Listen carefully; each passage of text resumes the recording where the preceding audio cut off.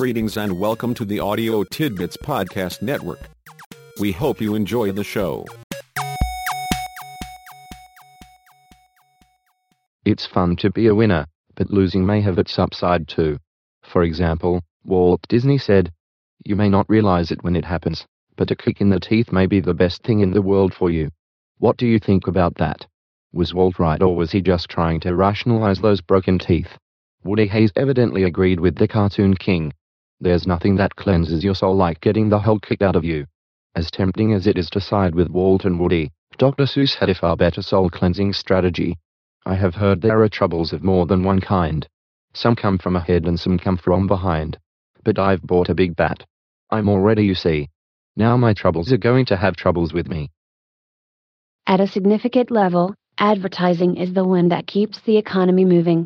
Even if that notion is little more than so much hype, few would disagree that advertising is a powerful economic force.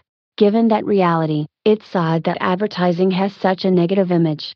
It may be the wind that moves the economy, but it is mostly seen as an evil wind. Indeed, advertising may be described as the science of resting the human intelligence long enough to get money from it.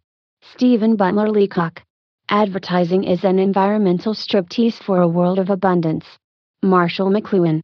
Advertising is the rattling of a stick inside a swill bucket. George Orwell. Advertising is the art of making whole lies out of half-truths. Edgar Schoaf. Malcolm Muggeridge argued, "History will see advertising as one of the real evil things of our time. It is stimulating people constantly to want things, want this, want that." Similarly, Printers Inc. reported in 1915, "When the historian of the 20th century shall have finished his narrative, and comes searching for the subtitle which shall best express the spirit of the period, we think it not at all unlikely that he may select the age of advertising for the purpose." Here, then, is the question of the day. If advertising has been getting trashed for nearly 100 years, why haven't the ad gurus been able to develop a powerful campaign to counteract the public's negative perception and distrust of them and their work products? There is a little quirk of human nature that is worth a second look. We seek out advice and guidance. We consult with experts, and may even peruse a few volumes in the library, hoping for insight and wisdom. As a result, we assimilate the best available ideas and thinking about our problem or issue. Do we then act based on all of that fine knowledge? Well, usually we do, but the little quirk is that sometimes we don't, even though we know better than we do.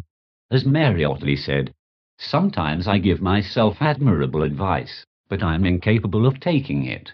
It's definitely human nature, since it's been around for at least a couple thousand years. Cicero said, "Nobody can give you wiser advice than yourself." That's why we do what we want to do, despite all that good advice from experts. It's like Erica Young noted, "Advice is what we ask for when we already know the answer but wish we didn't." Or Charles Varlet de la Grange, "Pensa copyritis." When we ask advice, we are usually looking for an accomplice. In the end, the famous Anon likely has the advice we need. The best way to succeed in life is to act on the advice we give to others, since, as Frana Paragraphois de la Foucault pointed out, it is more easy to be wise for others than for ourselves. It would be interesting to know the exact point when one becomes old. Sure, Mark Twain said, "Age is an issue of mind over matter. If you don't mind, it doesn't matter." Even so, Henri Amiel did have a point when he said, "To know how to grow old is the masterwork of wisdom, and one of the most difficult chapters in the great art of living. Without knowing when old is, you might never get around to the masterwork of wisdom." Now just how disappointing would that be, finding out that you were already old and had missed out on your wisdom work? Fortunately, there are a few hints about when old starts, although identifying the exact point may not be possible. For example, John Barrymore thought, "A man is not old until regrets take the place of dreams." Oliver Wendell Holmes believed, "Old age is 15 years older than I am." Henry David Thoreau also hinted at the answer. "None are so old as those who have outlived enthusiasm." H. L. Mencken suggested knowing when to start your wisdom work may not have anything to do with old, anyway. The older I grow, the more I distrust the familiar doctrine that age brings wisdom. Tom Wilson seemed to agree. Wisdom doesn't necessarily come with age. Sometimes age just shows up all by itself. Sure, that's a pretty scary prospect, but Kurt Vonnegut hit on what the most alarming part of this old thing really is.